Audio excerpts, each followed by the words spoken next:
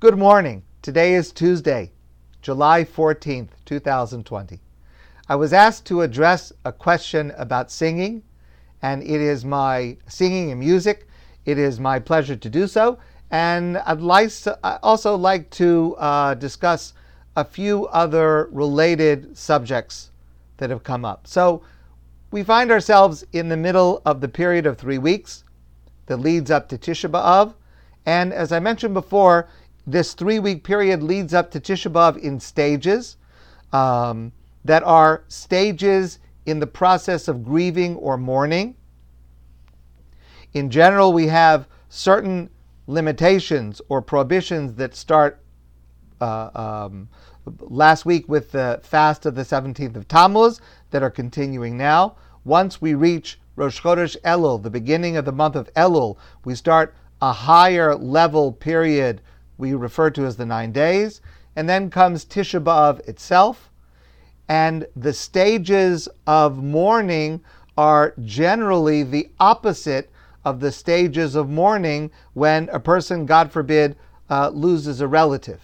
The period that we find ourselves in now, the 3 weeks, generally corresponds to what a person does during the 12 months after a parent passes away, God forbid. And then unlike for an individual where the stages of mourning become less and less limiting, here the stages of mourning become more and more limiting. So it works in a reverse order, but the idea is the same. During this period of the calendar, it's not the time for entertainment, for joy, but rather to concentrate on the seriousness of this period. And so during this period that we're already in, we do not have weddings, we do not emphasize personal grooming like haircuts and things like that, and we do not listen to joyous music. So during this period, a person should not be listening to music. Listening to music during this period is intended to limit us from expressions or feelings of great joy, and therefore music that is not in that category is permitted. Number one, vocal music that is not instrumental is always permissible, so that is permitted whether it is live or remote. Vocal singing is always okay. Something like background music. So if I'm listening to the news, but a commercial comes on that has music, I'm not required to turn that off. Background music, and the idea is simple. I'm not listening to this for the purpose of enjoying the music. I'm watching this or listening to it for the purpose of the content, and the music is incidental. Once the music is incidental, it becomes permissible. Often I get a question about something related to a children's activity. Let's say a very young child, for whom these restrictions do not apply. Let's say a child is watching a show or cartoons and there's music. Can a parent or an adult be in the room? And my general answer is, if it gives you a headache, it's permissible. So if it's Baby Shark, it's okay. Once it starts to drive you crazy, then again, the idea is you're not listening to it for the purpose of the joy of the music. You're putting up with it because it's keeping your child entertained. That is okay. Likewise, if a person is feeling during this time, if a person is feeling sadness or anxiety or pressure, and listening to music will alleviate that, that is permitted, because our sages don't want us to be sad. They just don't want us to be overly joyous. So if it's something that brings you back to the baseline from sad or anxious or worried, then that music is permitted, and a person should feel comfortable to make use of that. Obviously, each person needs to calibrate for themselves whether this is something that is really making me joyous in which case I should put that off until after Tisha B'Av, or whether this is simply something that will take away the sadness or the anxiety or the worry, in which case that is permitted during this period. On Tisha B'Av itself, one of the requirements is that we do not engage in washing or bathing on the day of the night and the day of Tisha B'Av itself. This year, of course, there are some things that will be different, and certainly if a person is washing for safety, for example, washing one's hands, as we are instructed to do frequently, certainly that is permitted as much as is necessary for health concerns. We are planning our Tisha B'Av plans now, and I want to share with you what we are planning. First of all, currently we are holding outdoor minyan services at ADATH 7 days a week, morning and evening. Our plan is that we will continue to do so on Tisha B'Av itself. So that means Tisha B'Av is on Thursday, 2 weeks from this Thursday. Starting Wednesday night, we will have Mincha, then Mariv. Thursday morning, we will have Shachris.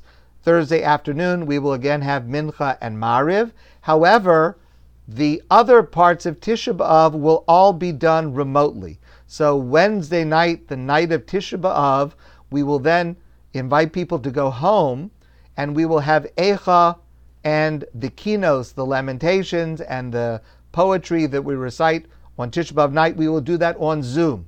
So Rabbi Alex and I and a few others will be leading that, and you will be invited to join us on Zoom for Eicha, Lamentations, and Kinos. And then Tisha B'Av during the day in the morning, after we finish the minyan, we will then resume saying Kinos together, but on Zoom as well. I would advise people to make sure that you have these texts at home, the text for Eicha and for Kinos. I will try to find an online source of these to share with you, to distribute, so that you can print it out at home. However, if you need to borrow a copy of the Sefer, the book of Eicha or Kinos, please feel free to let me know. We will certainly try to make that available to people who would like to borrow it. On the fast day itself, we said this about the fast day last week, and it will apply to Tisha B'Av also. If wearing a mask at an outdoor minyan is difficult for you, it is better to daven at home rather than to go out without a mask or to risk dehydration or extra discomfort by wearing a mask outside. I am very happy to see the news that Quebec will now require masks, and it is especially important that this rule is being put into effect while the numbers are low, though we see small spikes. Hopefully, this will help keep it low, instead of what we have seen in other places of responding with these measures when it is already out of control, which makes it so much more difficult. I'm very grateful to see that Quebec is taking this action to prevent it from becoming out of control. An important article was published recently in Lancet, which is a respected medical journal, and it demonstrates scientifically that wearing a mask reduces, we all know that it reduces the risk to others. If you have the virus, but even if you do not have symptoms, you can transmit it to someone else. So wearing a mask helps protect others. But this latest article in Lancet shows that wearing a mask reduces the risk to the one who is wearing the mask by about 65%.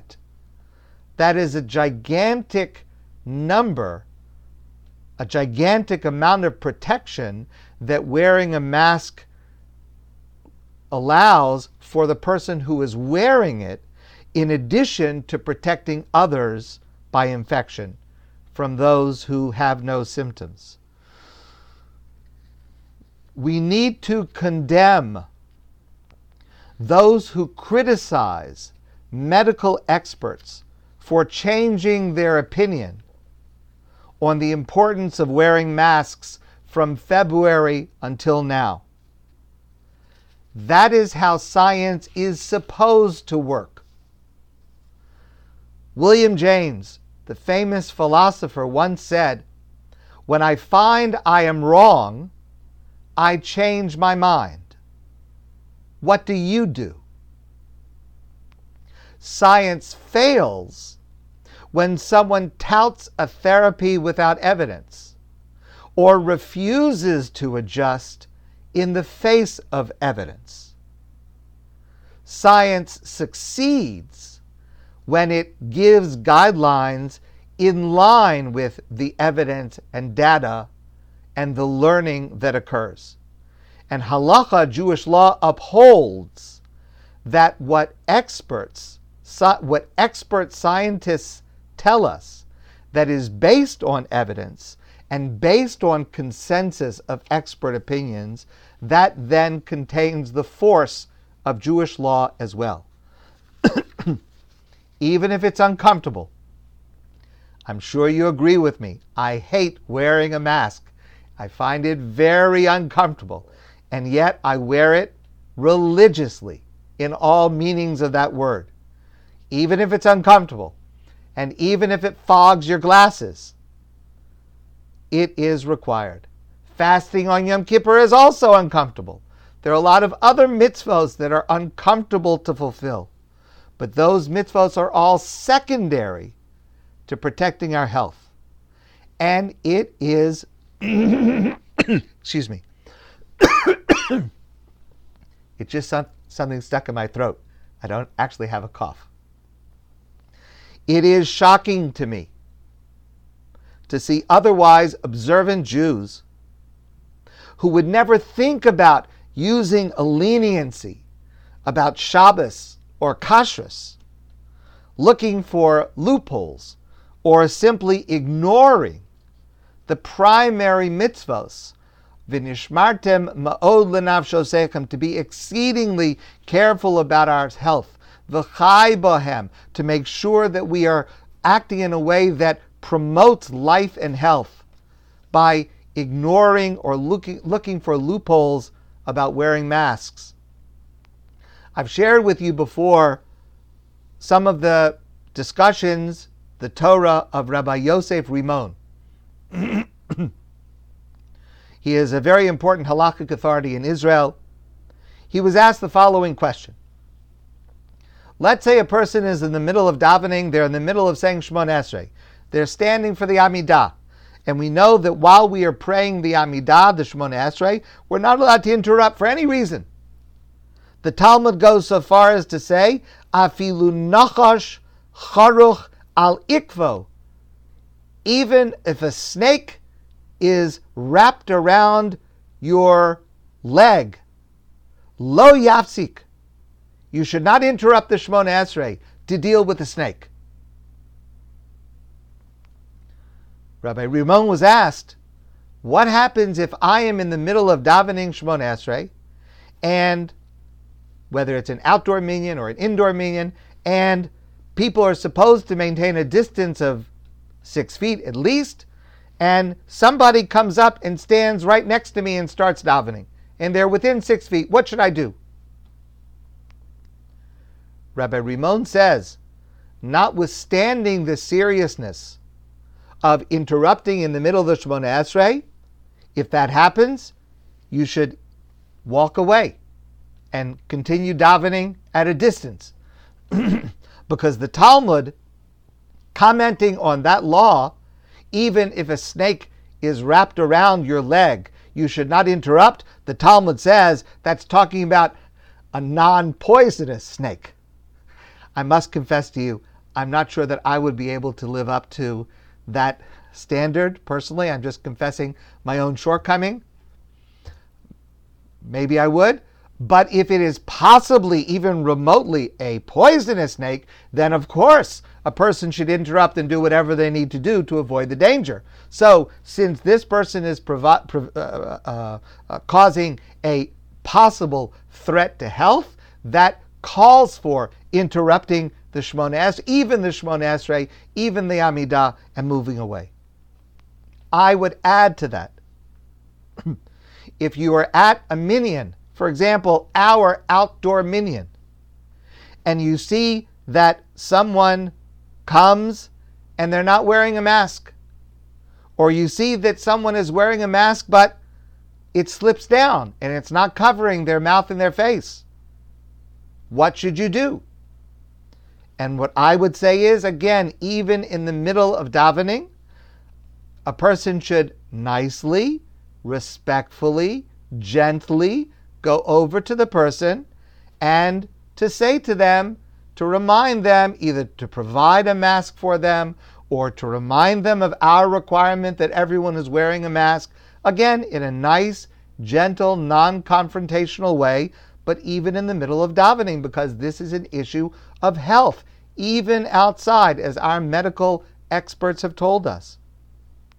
And if a person refuses to put on a mask, then we should nicely, kindly, respectfully, gently say to them, they are more than welcome to join us in the future when the guidelines change, but now they are required to leave because we may not put others at risk during this time. And we do not accept any rationalizations, any excuses, any reasons given. We have had a number of those that are almost to the point of comical. However, we do not accept that, and that should be the procedure. And it is our procedure now while we are outside, and it will certainly be our procedure once we eventually move inside the building. Then these requirements will even be more strictly upheld. I want to close with this.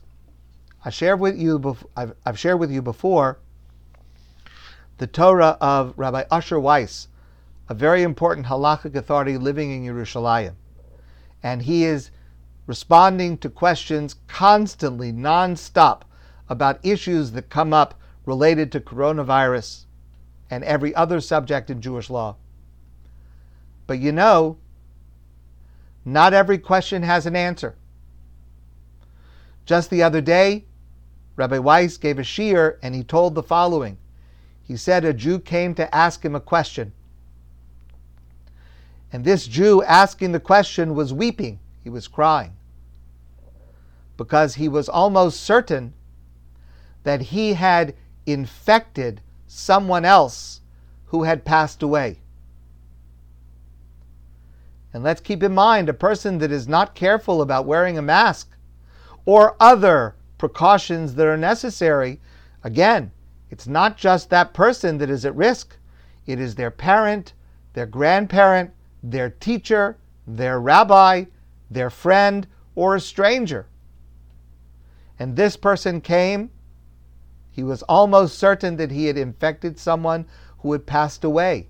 And he asked Rabbi Weiss, what is the process for teshuvah, for repentance, for such a sin?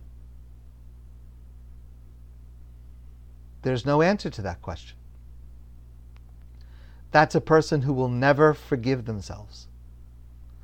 And that is why he and I and so many others urge all of us not just to adhere to the minimum regulations, but to be extremely cautious with masks, distancing, hand washing, whatever the experts tell us, to be extremely cautious, not to, God forbid, get into a situation in which there is no answer and we will never forgive ourselves. My friends, I wish you a great day. I hope and pray along with you that this will come to an end and we will be able to mitigate these precautions. But until then, please be safe. Please be careful. And I look forward to seeing all of you soon in person.